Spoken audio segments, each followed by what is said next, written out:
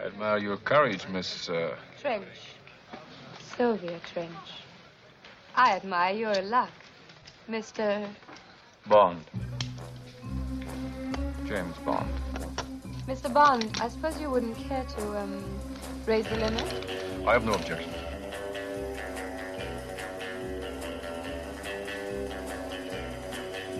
Hello and welcome to this week's episode of Please Watch This, a film podcast where two mates with gaps in their viewing history recommend films to each other so they can once and for all answer the question, who has better taste? My name is Hugh Dempsey. I'm joined as always by Sam Blakely. And Sam, you can't hear it, but the listeners can. We've got a bit of James Bond playing here in the background because sadly this was the week that we lost legendary actor Sean Connery. Sean. Yeah, the first ever James Bond. That's the scene from Dr. No when he introduces himself. The eponymous music playing away in the background. Yeah, it was sad, wasn't it? He was 90, but still sad, isn't it? You have used the word eponymous I've again, used it wrong, haven't I, according to you? Yeah. Unless the music's called Dr. No. Yeah. I mean, I'm going to be 100% honest here. I think I want you to lead this little tribute because I've literally seen about 3 of his films, obviously including the film we looked at last 2 weeks ago. It turns out that you're not the biggest... I wouldn't call you a fan, or... That's not the right word.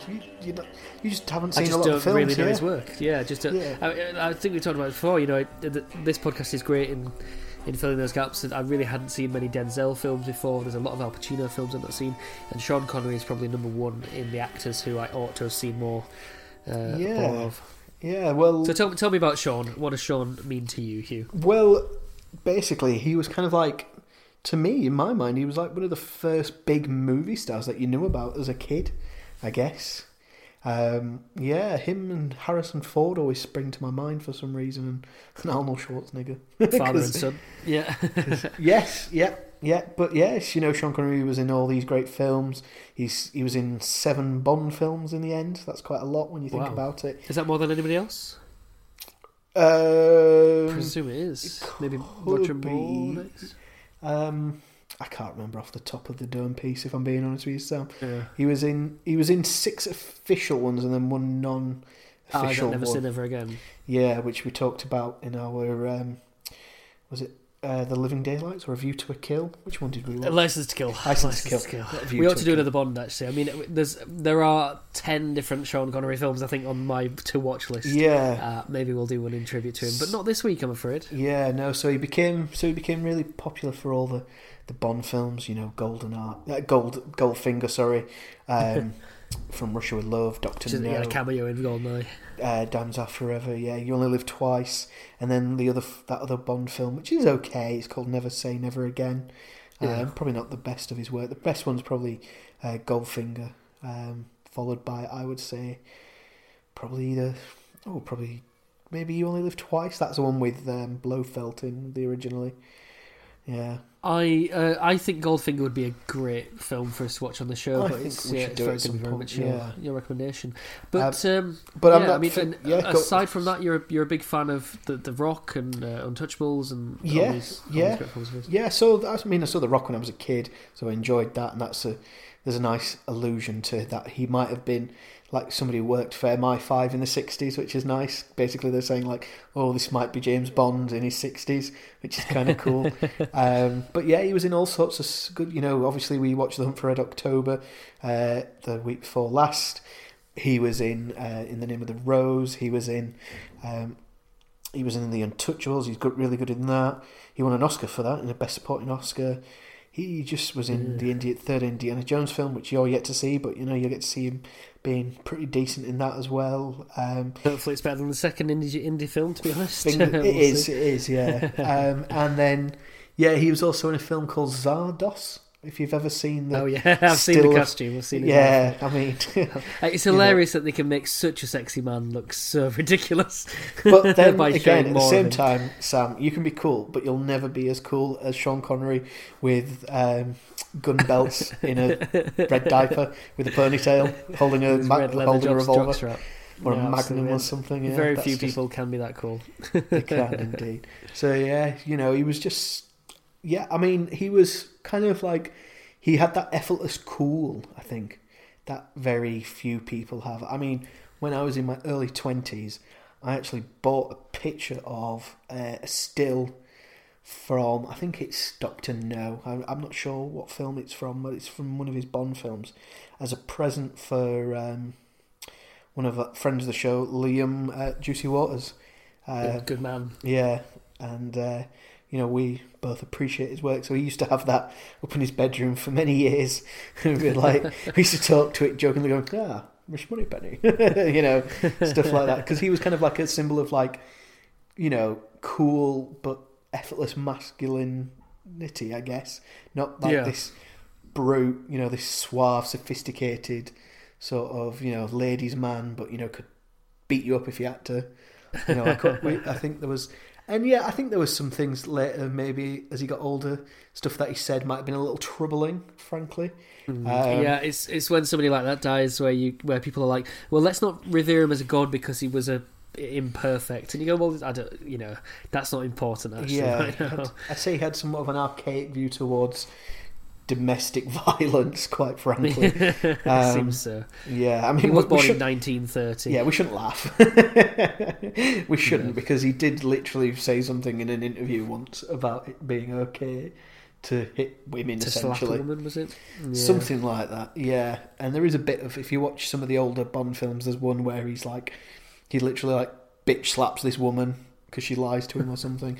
And there's a scene where he's got like two women, he's holding them under the water to try and get information out of them. Right. So there's stuff like that. I mean, that's not CCTV footage of Sean Connery the man. No, to be fair. But it's also another thing of separating the art from the artist, isn't it? And I think, I suppose, he's beloved because of his screen persona, not because of his great humanitarian work. as I say, it's. I would say, yeah. I mean, he struggled with the fame that was garnered from Bond, and he famously fell out with the producers, Cubby Broccoli and Harry Zaltzman for a while. That got really bitter in the end. I think I told the story about where he just stopped working and just stood there, basically froze on set one day when one of the producers, I think it was Cubby Broccoli, walked in. They reconciled later in Cubby Broccoli's life and made up and stopped hating each other, and so that was always nice, I guess. He famously turned down Lord of the Rings, which is quite funny. Yeah, he turned down. Was it the Christopher Lee? No, he was offered Saruman. He was offered Gandalf. Was he? Yeah, and he said afterwards, Wow. He said, I read the script, I read the book, and I've seen the film, and I still don't get it. So, I mean, he was honest about his own sort of understanding of stuff, and he was complicated in that way, I guess. But we watched The Hunt for Red October. He was brilliant in that last week, and It was the best thing about that film. It was. Yeah, him and Sam Neill. I always really liked Sam Neill in that film. So we'll probably at some point we'll watch The Rock and The Untouchables. We'll get through all those In the Name of the Rose, all those really good Sean Connery films. But we certainly will. Sam, also reflecting the news this week, if you didn't listen last week, we're going to do a film that's kind of reflective of the time we are in, which is very much of the time. Yeah, I mean, the latest news tells us that Biden is either 253 or 264 to old Trumpington's 213, 214. So fair enough. Very much of the time. Yeah, so a US election is happening at the minute. We thought we'd know by now. We thought we'd all be. We really did. We thought we'd all be a bit jaded and like, this seems a bit out of date now. But it turns out no. It's so maybe on Sunday when this comes out, you'll know the result and you'll be like, hopefully they're so in the past. They didn't even know that on... Trump made his last gap win, and he's now president of the universe. Yeah, I'm going to declare war on China. I'm going to sue them for counting all the votes. Fuck me. Anyway, it's Ides of March. It's Ides of March. Yep, that's what we're doing this week. The 2011 George Clooney directed political and penned thriller.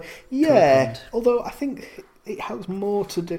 I mean, look, one of the writers for this, the other two writers that are listed on this film are Grant Heslov and a guy called Bo Willimon, who went on to write... Who wrote the novel.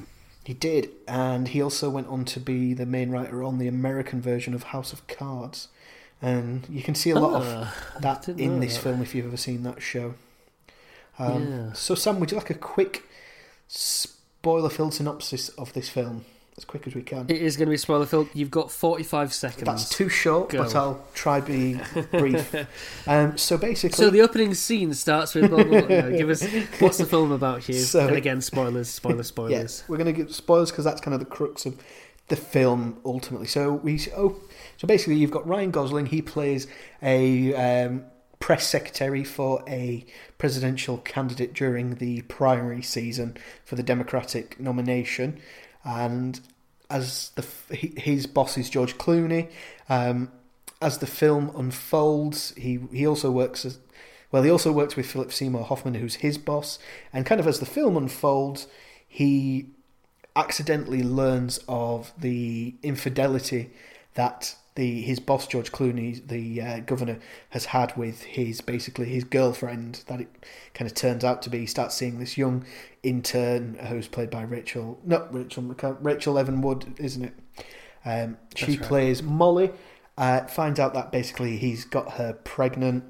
And there's also like other political machinations in the background because it's a primary. There's also another Democratic rival who George Clooney character is running off against, and the guy who's running their campaign offers him a job, but it turns out that was just a way to get him fired effectively off the campaign. And because he gets fired, the intern Molly realizes he's going to use. He's going to use that as political ammunition against the governor, and in the end, she ends up committing suicide. It's quite sad, and then in the end, it resolves itself by he basically uses that information as blackmail to extort the job as the chief political advisor to George Clooney's character to get the job he's always wanted, I guess. And nobody's clean in politics. So that's kind of the synopsis of the film. Right in under the wire at about 20 seconds. That nice record time. But that was it. It's a complicated pot with lots of things. So you've included it all there. Yeah, and it is machinationary. Hugh, why do you like this film so bloody much? Well, it's a good political film. You don't get too many films that are set like in political campaigns that often. You usually tend to see them sort of after they've won something, or when they're, it tends to not, or it's like small scale politics. It's never like this kind of he's going for the presidency, that kind of thing. It's usually after they've become president 9 times out of 10, or they're running for like such a small local election that it doesn't really matter. Comptroller. Yeah, it's got great dialogue, great acting. I mean, I would argue that it's a Ryan Gosling vehicle. He's the bulk of the scene. He's the protagonist, isn't he? Yeah, but you get one good like piece of dialogue and like set piece from all of the major actors in this film. From Philip Seymour Hoffman, from Paul Giamatti, from Clooney, even from Evan Rachel Wood, who's gone on to be somebody. Hell, even Jeffrey Wright gets like a little speech at the end, doesn't he? He does. Yeah. He's very. He's important to the plot, but his character isn't really in it. Marissa Tomei, she does really well as well. So it's a great ensemble piece, quite frankly. It shows all the different factors that people have to deal with. It's a good plot line. The acting's incredible, as I just mentioned. It's got great tension, I think. I think the tension's quite good in this. It's just a well-made sort of political drama that, it asks you a lot of questions. I think, a lot of like, what will people do for power? This film's called The Ides of March, or the extreme, or the alternative title I would give it is The Extreme Lengths I Went to Keep My Job. Or how my dick how got I me. worrying about the bomb and or how my dick. Now got The Ides of me March. Is that Shakespeare? Is that Julius Caesar Shakespeare? Beware so the Ides of March. So let me tell you about The Ides of March. Give me some background, as a historian. So The Ides of March is your period. I think is it the 14th or the 15th of March? It's basically the day that Julius Caesar was assassinated on the Temple of Pompey, I think it was. Memory serves me correct. And I think the allusion here is, like politics it's quite literally backstabbing. Yeah, politics is ever thus. People stab each other in the back, and it has dire, like, mortal consequences. People get hurt. In this case, the Senate the governor survives his like assassination attempt by his own political party, essentially, to get rid of him, or somebody else who's running against him. So, yeah, it's kind of. I don't know if it's. To be honest, I don't know if it's one of those strange kind of titles because it doesn't really have, other than being about politics, it doesn't really have much to do with the major themes of that period. So the whole Beware the Ides of March, that's obviously he's assassinated by his friend, isn't he? So is it a bit of a spoiler to say that this title a bit of a spoiler to say that the people who are closest to you are the ones who you should be wary of in political campaigns? Yeah, because I suppose in the end it is Philip Seymour Hoffman's character who outs him to the press as meeting with the opposition. It's Stephen's character who is trying to destroy Mike Morris as well. Yeah, and you could also argue that it's about loyalty, and Caesar thought that his name forgets. Oh, what's his name? Brutus was loyal to him. Yeah. Brute. Yeah. Although he didn't say that apparently when he died. Apparently it was something more along the lines. He went, oh! Yeah, I'm guessing there was. I think Shakespeare had a bit of poetic license with it. Yeah, I don't think make it sound like he's having a tricky shit. No, I think it was something more like along the lines "U2 son" or something like that, or "U's son," because he was close with old Brutus. So yeah, I suppose you could say that. There's a lot of the illusion is you're betrayed by those that you think you're not going to be betrayed by. So yeah, but I like the themes that it deals with about, does power corrupt? Because ultimately, want to call him senator, that governor. Yeah, the governor. He basically uses his position of authority to seduce a vulnerable young woman into bed. And then he broke the first rule of politics, the only rule of politics. Don't fuck the interns, yeah. Yeah. Yeah, because they'll get you. Yeah. You see, his mistake there was not getting a blowjob. That's why Clinton was president, because he knew if you just wash that dress. Yeah. If you just wash that dress. Yeah. So yeah, that's what I like about it. It is. I think the first half an hour, it's a bit of a slow burner, and then it ramps up, I think, it's good. So what I think you might not like about this, Sam, because I don't know if this is quite up your film alley, so to speak, is, like I said, the story is a bit slow to get off the ground. It takes a good half an hour, and I was just worried you'd be bored more than anything, that you'd be like, oh, this isn't that interesting, it's got a good cast, but I mean, what is it really? Is it really genuinely interesting, or am I just watching it because it looks slick? Is there any real depth to the surface level? Because it's got that kind of early 2010s look of everything being kind of washed out, stone coloured sort of filter with your greys and your blacks that are quite prominent. The other thing you might not like is in the film it's portrayed as, oh, it's a scandal, he's slept with the intern, he's knocked her up. But then, in the age of Trump, this just looks a bit minor, almost. Just pay her off and, people will love you because you slept with this sexy intern. Yeah, it's kind of like, are we past this where this kind of thing, when a guy can literally get caught saying, grab him by the pussy, and not lose the election and, become president. Oh, where he can endorse a bunch of armed people in cars hounding the coach of another presidential candidate. Yeah, I mean, he literally, he had his own sex scandal. Apparently he was being blackmailed by, Russia to say that he had a sex tape with him. That kind of a way. So, Yeah, I think it might seem almost naive at this point.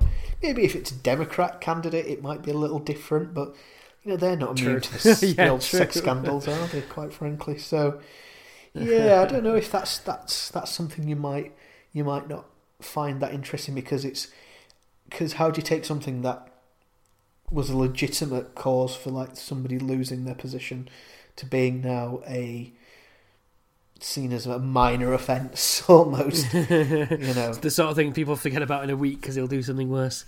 Yeah, so there is that. And also, you might be just like, why do they keep hiring pretty interns? Just identical. Just stop it. But yeah, so Sam, what we're going to do is, because we've droned on a bit here, because we had a bit of a different opening, what we're going to do is we're going to have a break. A wee break. Give yourself a stretch and all that Tell jazz. You love them. Yeah, do what you want, live your life. And then we're going to find out what you think about this film. How's that sound to you? We'll get a bit of Sam's Jams. Yeah, so we'll see you after the break.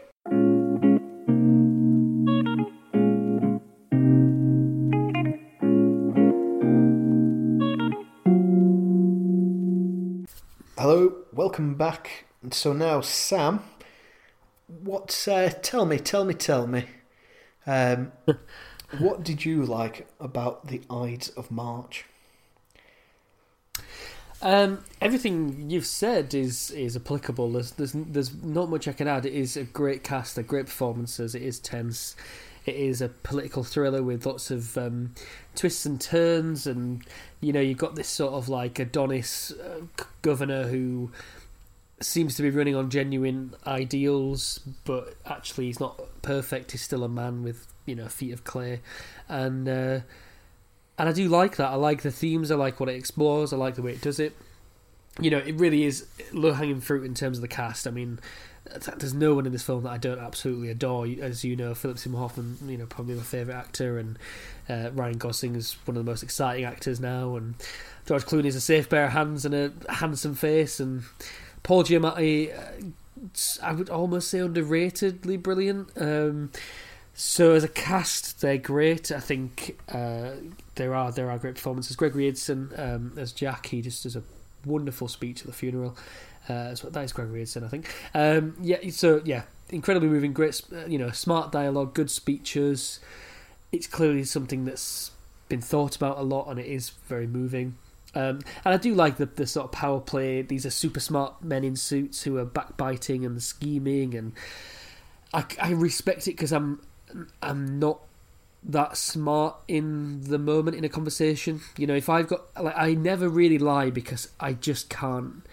I can't scheme. I don't know about you, but if I've got to try and make up a secondary lie on the spot to try and explain the first lie, it's so blatant and so you can see right through it. So I sort of do I would not admire because that means I want to emulate it, but I do. I'm impressed by characters who can be completely two-faced in a very convincing way, and play each other off, and it is a wonderful thing. Whether it's Littlefinger in Game of Thrones, kind of living these two lives and somehow playing everybody off against each other, and these weird symbiotic relationships like with Ida, Marissa Tomei. I mean, I forgot to mention in the cast, just one of my favourite actresses. I did mention her. No, you mentioned about it when I was listening. This great symbiotic relationship. This, we're not really friends, but we give you what you need, and you give us what we need, sort of thing. And it is really wonderful like that. Some of the scenes are well shot and well lit. Like you said, it does suffer from the early 2010s kind of sub David Fincher colour palette. Everything's a bit grey and stuff to show you that this is a smart, serious film that we need to take very seriously. But some are shot really well, like the sort of little shadowy showdown between Stephen and Governor Morris. It's all in the shadows. It's not quite noir, but it's it's trying to make a point that they're in the shadows of this building. Yeah, I mean, yeah, it is. It does go somewhat it does become film noir-esque in like the way they dress and things like that. And did you notice that when he's in the kitchen talking to him, behind him is where all the knife the knife rack is, and there's like loads of knives behind his back, which I thought was quite good. Oh, that's quite good. I didn't see that. I didn't notice that at all. I did actually. notice that, because I wouldn't think I would maybe not criticise it, but would mention that there's nothing like George Clooney's an adequate director, I would say. There's nothing but there's, other than the colour filter, I don't think there's anything specifically stylistic about this film other than the colour filter and like the blocking a few shadows. doesn't tell you much. Like, the blocking doesn't tell you much about the power play of the characters and that sort of stuff. Like it does look pretty. I mean, when you were the question I was wanting to know from you was when you were sat watching it, like obviously when you sat watching it in the first like half an hour, 40 minutes of the film, before the revelation about George Clooney's character comes out, what were you kind of expecting? Because it is a bit of a left turn, isn't it, at that point of the film? It is. But I think my major criticism of the film is just that there's really nothing in this film that I haven't seen before. Sometimes done much worse than this film, sometimes done much better. As you know, my favourite TV show is The Wire, and I know you've not seen it, but in season 3 there is a story arc of a what's he going to be, a senator, governor? Oh god, I can't remember. I think he's senator. Tommy Carcetti. He's running to be governor of. Let's say state senator or something like that. Anyway, he's going for a politician. He's going for a high political office. Yeah, and he is very much like George Clooney's character Mike Morris in this.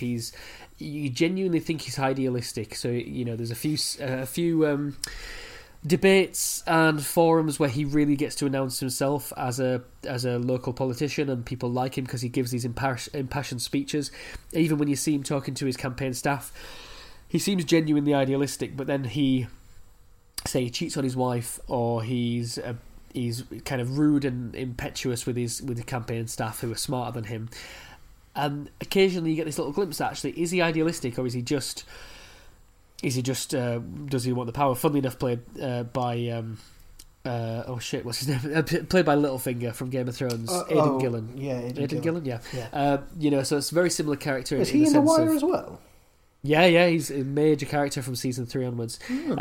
So he's running for that, and I do think it's been done better than this because it's got more time to do it. Or is that just it's been done better in The Wire because, like you said, it had more time to build the character?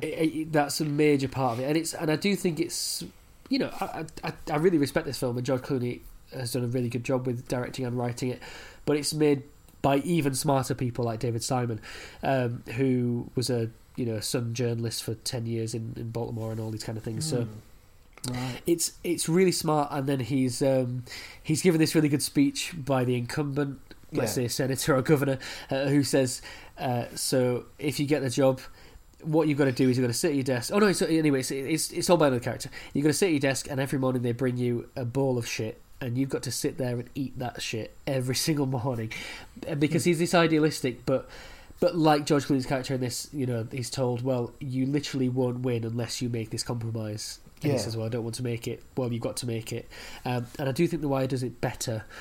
Just in again, it's given more time to do so, and you're more invested than you could be in a 2-hour film. And like you've mentioned, House of Cards, whether it's The West Wing, which I've not seen a lot of, but I have seen political thrillers before, and I have seen campaign films before. And I don't honestly... I mean, can you think of anything in this film that's new? As an idea, or as a conflict, or as a scene, or something that you genuinely have never seen before? No, but that's not saying that there isn't anything there. I'm just trying to think. I suppose you would have seen maybe political campaigning, like... From the president's point of view, probably in The West Wing. I did forget about that. And often it is from the point of view of an advisor. The person who's running for it, they're almost too squeaky clean until the revelations come out.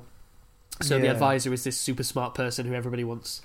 That's something I maybe didn't like about the film, is that they kind of... they think the sun shines out this guy's arse too much. He's too wanted by the other side. Even like he's like, all those things, like Paul Giamatti says, all those things I said were true. And it's like, just come on, just leave. Take your tongue out of his butthole. But also as well, not only Ryan Gosling but George Clooney. There's a sort of sense that Philip Seymour Hoffman's character would be the one running for office if he was better looking.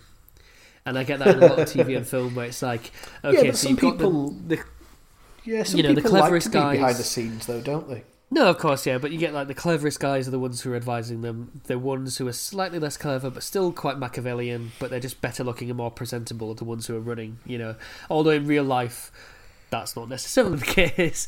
Well, you wouldn't imagine there are people more presentable than Donald Trump, say. Yeah, I mean, in real life, there's clearly more intelligent people helping Donald Trump. But yeah, I think a lot of the time... But then that's comparing like UK and US politics. I think UK politics is a little different. I think you have to show a level of competency at some point to be given certain jobs. Not always. Well, yeah. Let's say the big job, for example. Yeah, not necessarily, just quite a funny comedy character. Yeah, perhaps. So the questions about this film really are that I've presented as, does power corrupt? Absolutely. Because ultimately you've got this, almost unbelievably idealistic senator who's talking, about oil and renewables and, how we shouldn't be going to war in these countries. And yeah, he's a liberal dream, basically. Well, I don't necessarily think that this film actually explores does power corrupt so much as does the quest for more influence, which you could call power, make compromise inevitable. I don't think it's the case that George Clooney's character is so powerful that he's corrupt. He just slept with a young intern, and then he wasn't forcing her to get an abortion, for example. No, or he wasn't going to great lengths to cover it up necessarily. I think he was just imperfect.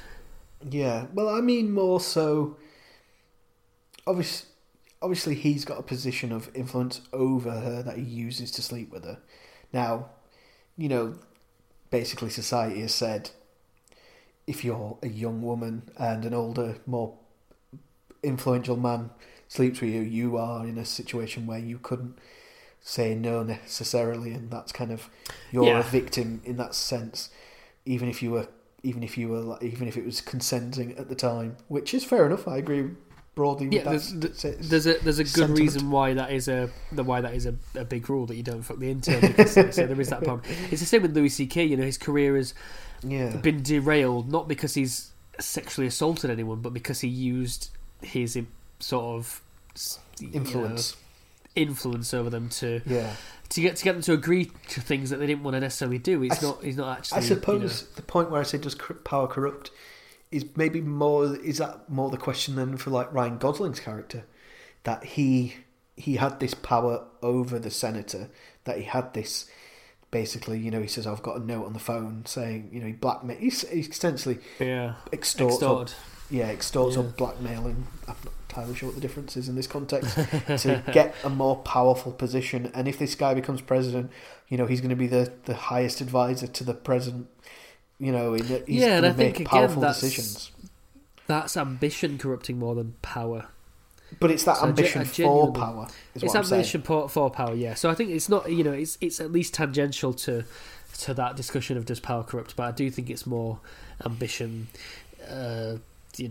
gets precedent over. Or what about the morals? Or the desire to have power means that people will do unsavoury things. You know what I mean? Like, yeah, they'll compromise.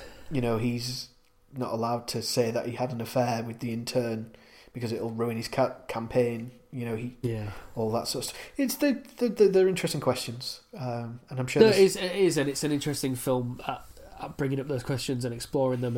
And it is. If this was the first film like this that I'd ever seen before, I'd be much more enthusiastic than I am. Yeah, I think it's the fact that it came out in 2011, which is nearly 10, which is about 10 Well, it years feels like after a the war lifetime started. ago, doesn't it, in terms of politics? Well, you're right that it's naive and it's out of date, but I can't blame the film for that. no.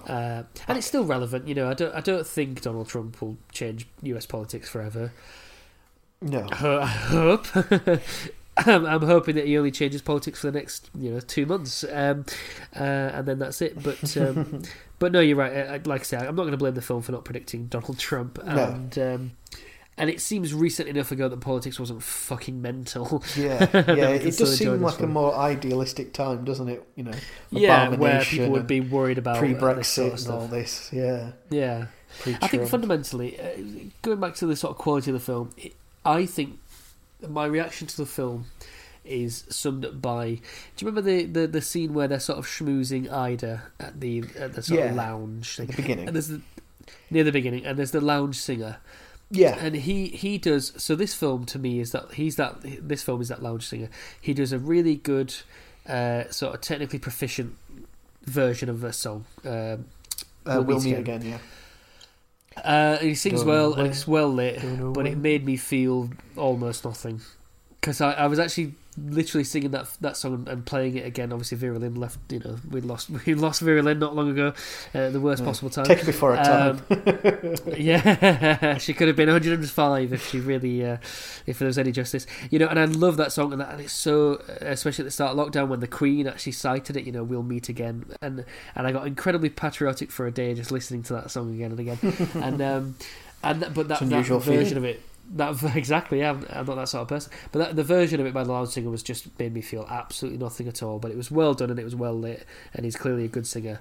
But I felt nothing, and I think roughly speaking, that's what this film did for me. So, did you enjoy this film? I did. It's not a bad film at all. It's well made. Do you think you would have enjoyed this film if you'd watched it in, say, August or, I don't know, like January, when it wasn't election season in America? Because it does, even if it is a bit naive, it does feel pertinent around this time, doesn't it? Oh, incredibly pertinent. I was going from this film to the kitchen where my partner was watching, the election results coming in, so it felt like the same world twice. I think I could have enjoyed the film Glaciers move anytime. faster than this election result. But no, I think I would have enjoyed it any time. Like That's I said, I do like this sort of stuff.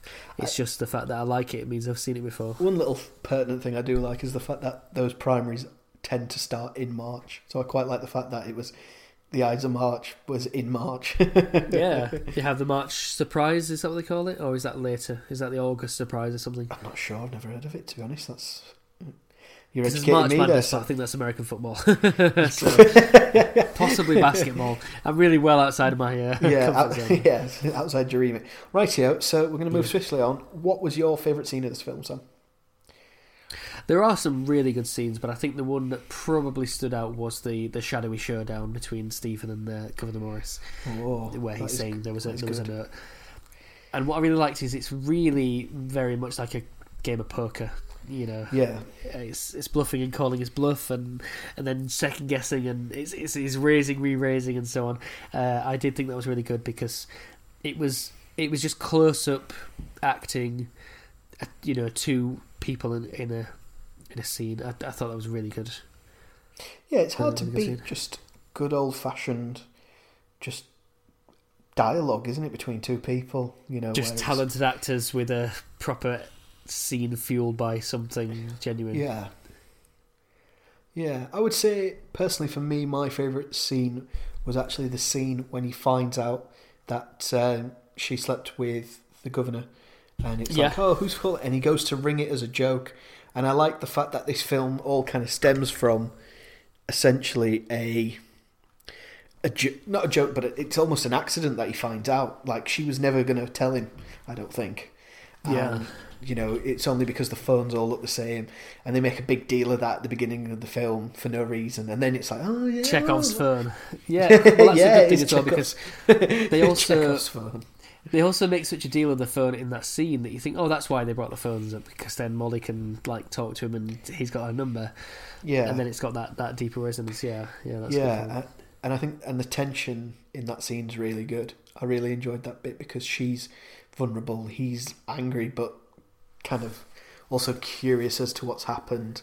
he then, because of his job, knows that he has to fix it. He's like, oh, I've been sleeping with this girl, and now that's this over. Because like he does say that he likes her, but to keep it on the down low. Yeah, she's an interesting character. She does come across as a little bit of Bambi on ice at times, and I think it is. Yeah, and a bit off-puttingly. I think it's done on purpose, but she not that she's forward, but that she's like so pleased with herself and how forward she is. Yeah, I suppose it does. There is an impact then when he's listening to his voicemails and maybe realise he could have done something about it. That's kind of poignant at that point. And he's a terrific actor at that sort of thing. Yeah, question I've got for you actually is just on a tangent. Like, so Evan Rachel Wood's character in this Molly is meant to be 20 years old. Have you ever seen somebody look so much older than the age they actually are? Like, because she's about 20, 21 when this film was made, so she's not the wrong age for it, but she just looks about 28. She just looks a lot older than what she actually is. She could definitely pass for older. Definitely. But I don't know. I checked her IMDb just to see how old she was when the film was made. It's a funny thing. It's easy to think that, but I do think a lot of 20-year-olds can pass for, especially women can pass for mid-20s. Yeah, I suppose she is always kind of, the majority of the film, she's kind of dressed in like one of those jackets. Smart. What they're called. Yeah, exactly, yeah. Suit. What they're called. What women wear where they've got trousers. Power suits. Yeah, there's a proper name for them. Pantsuits or something like that. Pantsuits, yeah, that's what Americans call them, yes. Yeah, so she's maybe she's just done up a bit older looking. I don't know,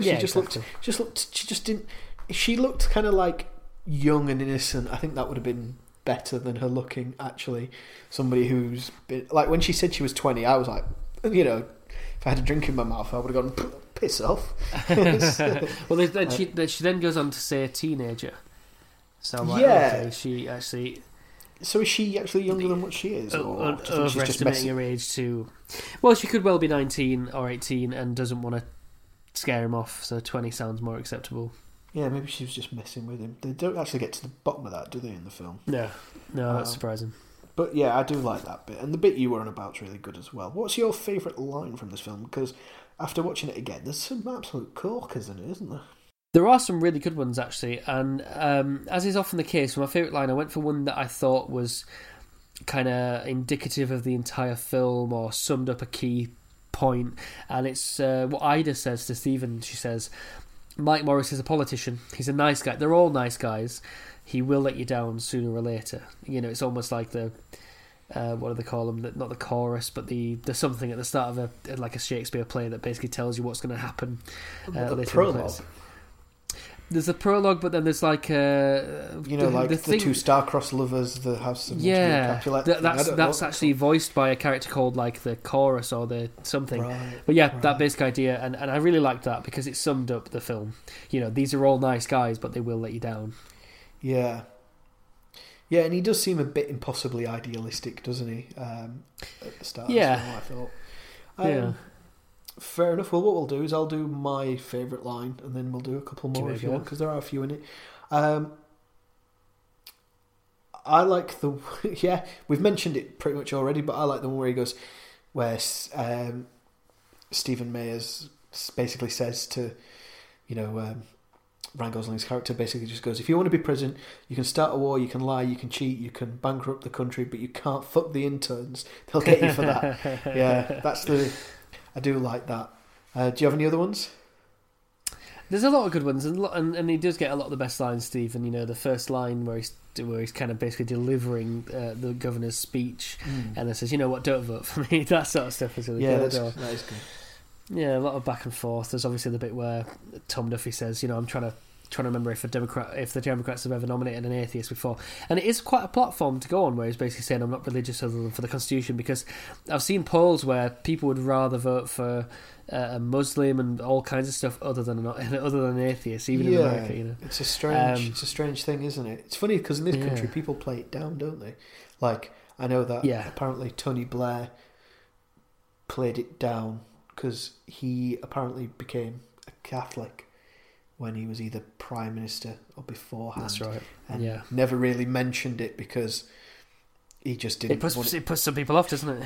Yeah, it puts me off a bit, I'm not going to lie. Well, that's it. Like when George Bush was saying that, I'm sure he said that things like, I prayed to God and he told me what to do about 9/11. It's like, well, I do not want the leader of a country to do that. There's a couple more lines I've got here that I really like. I've got the one from Paul Giamatti where he goes, where he basically goes, do yourself a favour, get out now, get out while you still can, go into entertainment or business, go open a fucking restaurant in Costa Rica, anything. Do something that's going to make you happy, okay? Because you stay in the business long enough, you're going to get jaded and cynical. And Ryan Gosling replies and goes, like you? And he goes, yeah, just like me. And there's no witty comeback. He's just like, yeah. That reminded me of that great bit in The Thick of It, spoilers for The Thick of It, when Malcolm Tucker's getting fired. Yeah. He's on the down and out, and he's talking to Ollie, and he says, what, you think you can do this job?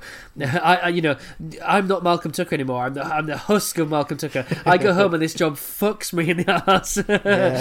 Whatever. And it's this great speech about you cannot do this job. It's like the Shawshank Redemption with a lot more shoveling of shit and no redemption. I am now going to go rewatch all 5 series of that show. I do also like the bit that Philip Seymour Hoffman says where he goes, you didn't make a mistake, you made a choice, when he goes to see, when he goes off to see. That is a wonderful scene, actually. Paul Giamatti, yeah. Because again, it's a bit of chess, and it's a bit of, I leaked it. Yeah. Right, Sam, so we're going to have a quick break, and then on the other side of the break, we're going to get the critics, your review, a quick quiz, and then we're going to see what we're going to be doing next week, okay? Very exciting.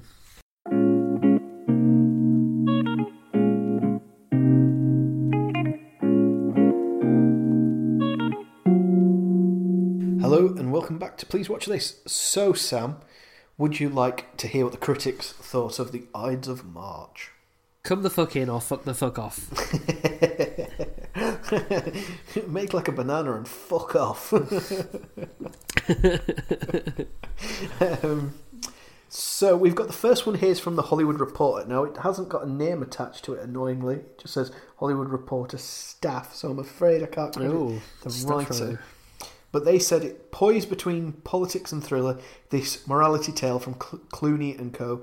is illuminated by a terrific ensemble cast. The fine cast makes every line of dialogue count, like the memorable final exchange between Paul and Stephen outside a churchyard as their lives take different paths. Jeffrey Wright's brief appearance as an influential senator able to swing the election in is an example of perfect straight-faced gravitas, while Marissa Tomei's crafty Times reporter is delightfully smart and underhanded. Evan Wood, for all her sexual incoherentness, evokes sympathy when she gets into major trouble. So, yeah, that's good. I mean, he broadly likes it. Or she, Incoherentness, is that what they... I thought incoherence would be the...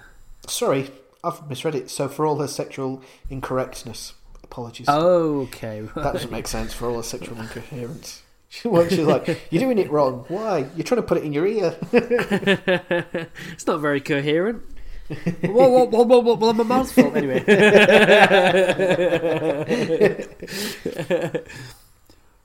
Yeah, and then so that was like a pretty broadly positive review, I would say. And then I've got another one here which maybe isn't as positive. So we give both sides of the coin. We do. This one's from Angie Erigo from Empire Online. But hang on a sec. So this is 2011. Is there nothing from Roger Ebert? Was he not dead at this point? 2013 he died, my friend. Oh, bugger. I thought he was You already read dead. that. While you read that out, I'm going to look to see if old Rog okay. criticised this film. Yeah. Okay, so they said... It is, at face value, a mature, thoughtful, intelligent thriller with some meat on its bones, handsomely crafted with a big-ticket ensemble cast and a little sex. It's smart and ambitious, but burdened by the weight of its own worthiness.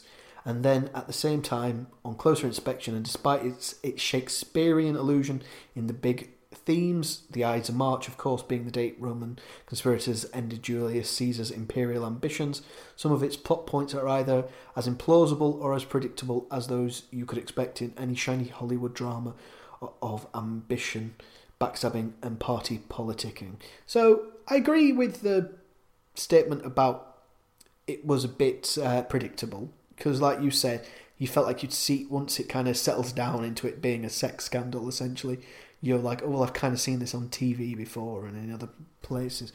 But I wouldn't say that it's... I think there's more substance to this film than First Meets the Eye, for me. Yeah, it's really good at doing all that stuff. It's just that it doesn't do anything new. That got 3.5 stars, by the way. 3.5. Now, I'm not the biggest fan of Empire. Quite frankly, I don't think they're... Is that after their 5-star Looper review? Yes. I just don't think they're very good. I don't know. That's why I'm like, it can't be hard to be a reviewer. Do you know what I mean? Like, you look at Roger Ebert and you go, God, that guy can write. Even... Yeah.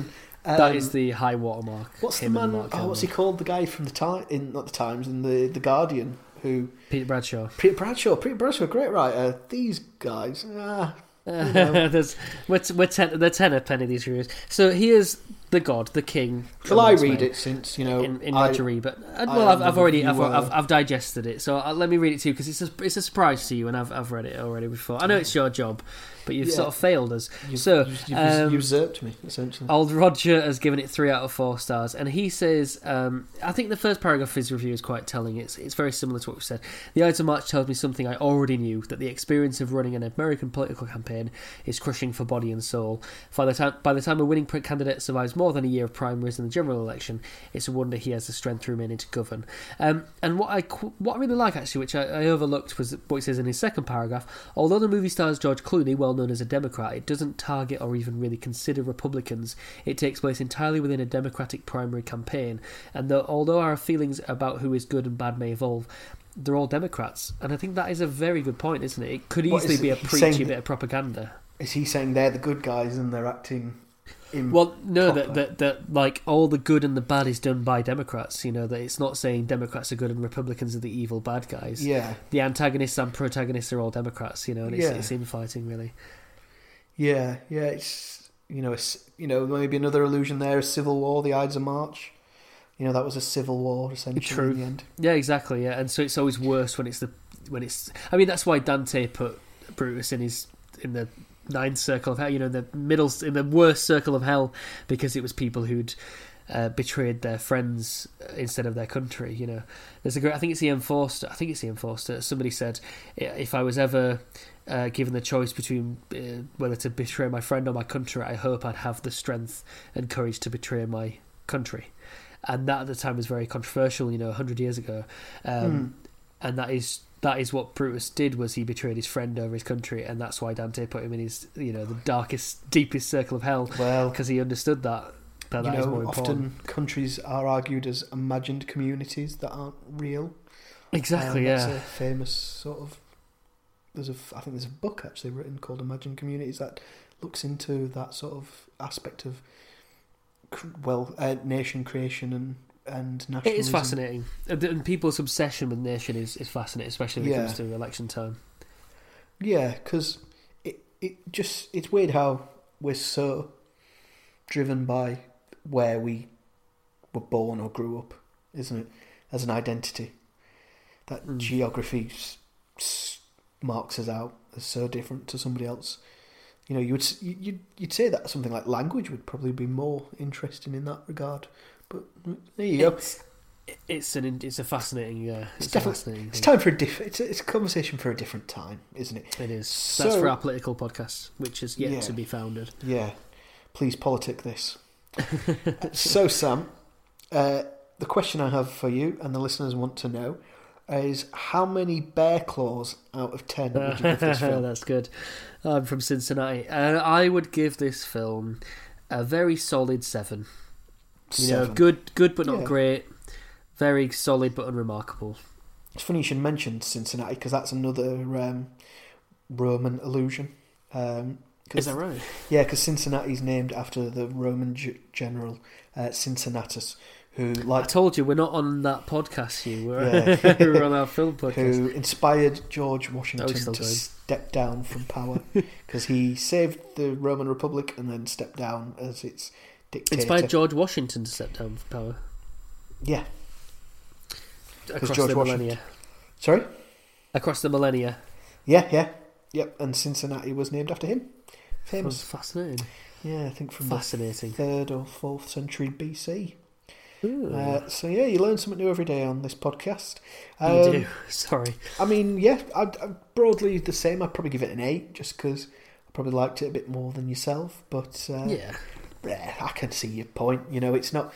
I get the criticism. It's not. I don't think it's overly original. You know, I think that's why Ebert only gave it 3 stars. But I don't think it's well made. It's well acted. It's all with things we've said.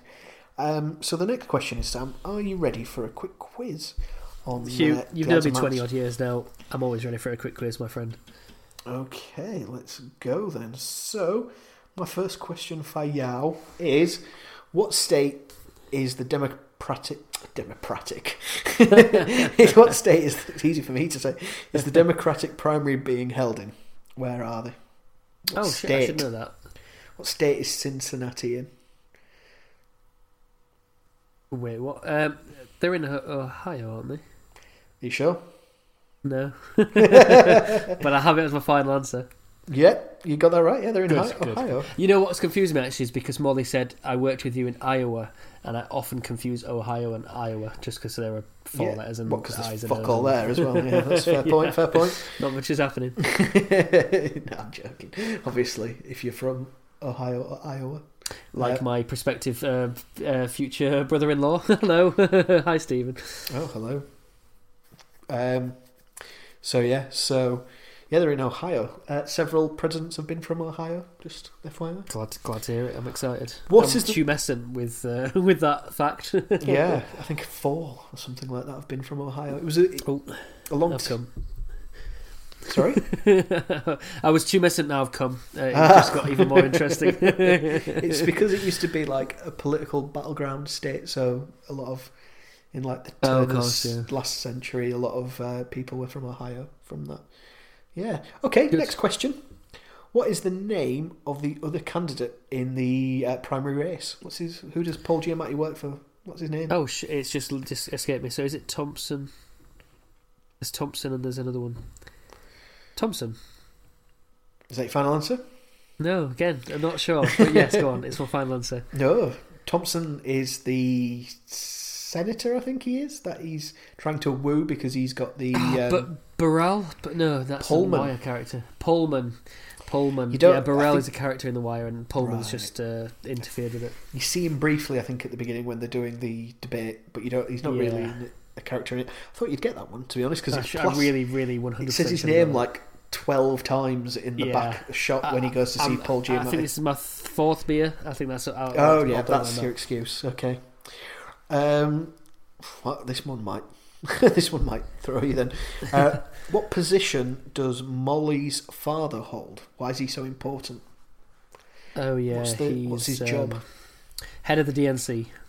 Yeah, chair of the DNC. Yeah, well done. You got that. Good. That was the one I was hoping that would catch you out. Actually, to be frank. Yeah, I fell for Pullman. Fuck's sake. Yeah, what does DNC stand for? Democratic National Committee Convention. Yeah, we'll go with that. Or is it committee? Anyway, yeah, it's the Democratic National thing. Yeah, it must be committee. Yeah, yeah, they're effectively there because they have a convention, don't they? That's called the DNC. Yeah, I think it's anyway. Yeah, National Committee. Yeah, because I think it's the one that it's basically the person who effectively runs the party when there's no president. Yeah, they're not the head of the party, but they're like the administrator. It's a problematic system. Yeah. Question 4. What was the name of Paul's first boss in politics? What was the name of the candidate he was running for? Sam Greer. Something like that. Oh, well, of course you got his first name because that's the same name. Our eponymous hero, as you would call him. Right, I was using that word wrong. Okay, I get it. Twice. Jesus wept. Right, pedant, aren't you? Words. It was Sam Grayson or Sam Grumble. Sam Grumble or something like that. It's Sam Turnbull. You're close, but you're not right. It's Sam Guthrie. Yeah, there's a G in there. Yeah, and it was in Kentucky. Kentucky. Question 5. what street will Paul be running his consultancy from? Oh, you know, they mentioned it by full name, but K Street. I don't know what K stands for.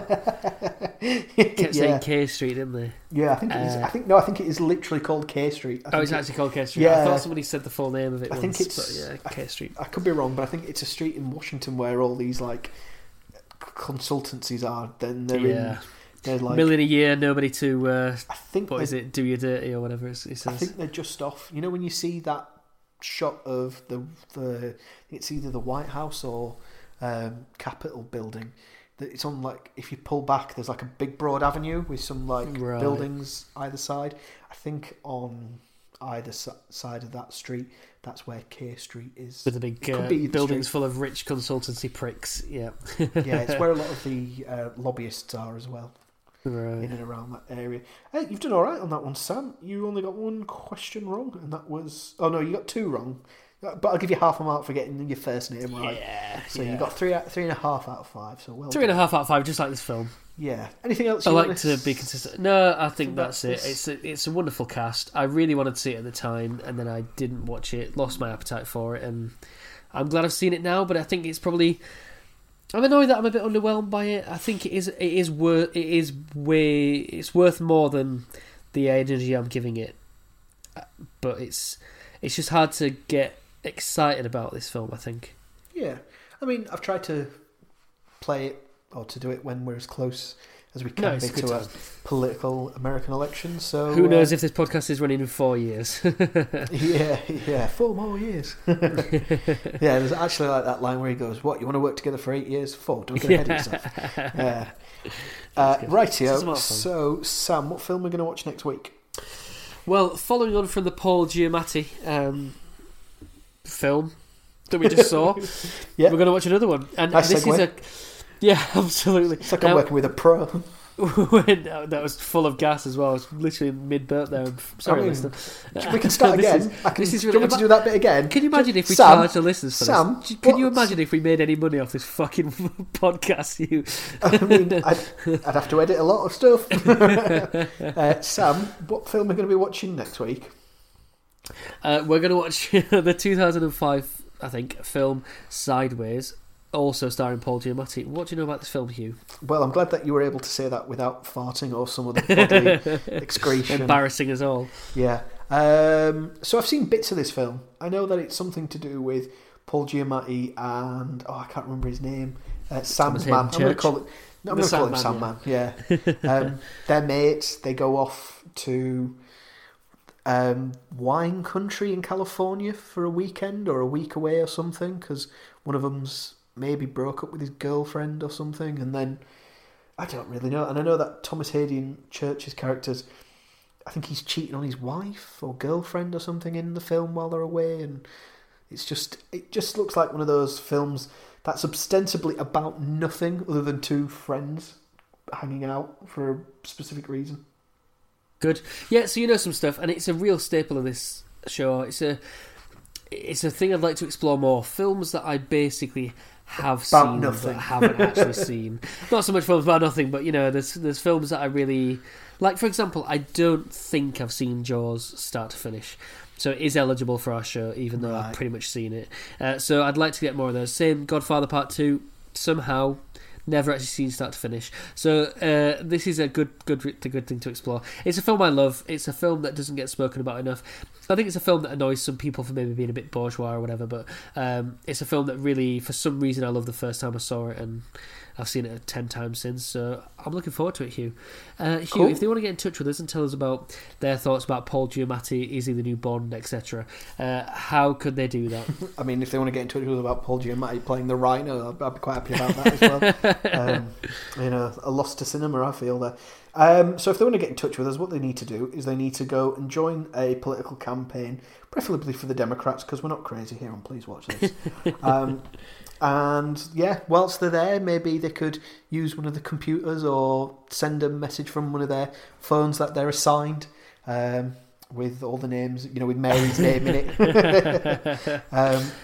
And yeah, get in touch with us that way. Because I can't think of another way.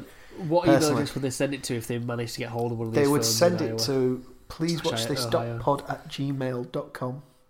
Yeah, they've got to be in Ohio. It's got to be in Iowa We'll know. or Kentucky. Geotag it. Geotag your emails, Yeah, people. otherwise I'll ignore it. Sam, if they want to be more savvy and want to use, say, other forms of social media to get in touch with us, how can they do it? Well, I suppose I might as well tell them. It's Yeah, Twitter, well, it's an Facebook, idea, and isn't it? Instagram. We are available at Please Watch Pod. In your own yeah. time, like in your Do own time. get in touch. What I'd really like to know is what do you think of the film Sideways, and I'll include your thoughts in next week's show. Yeah. Hugh, Well, all that remains to be said is that I love the audience. I love every He does. single one of them and all their thighs. I mean, it helps when one of them is your brother, and I suppose. When most of them are my brother. Yeah. When And me. the audience is your brother. Yeah. How about yourself, Hugh? Are you fond of them yet? They're lovely people. Are they growing on you? I mean, let's not get hasty. No, I can't wait to meet them all individually. I think you probably have. In a safe all right, well, environment. listener, we look forward to our supervised visit with you next week. Have a great week, Hugh, and I'll talk Yeah, you with too. you next one. See you next week. Bye.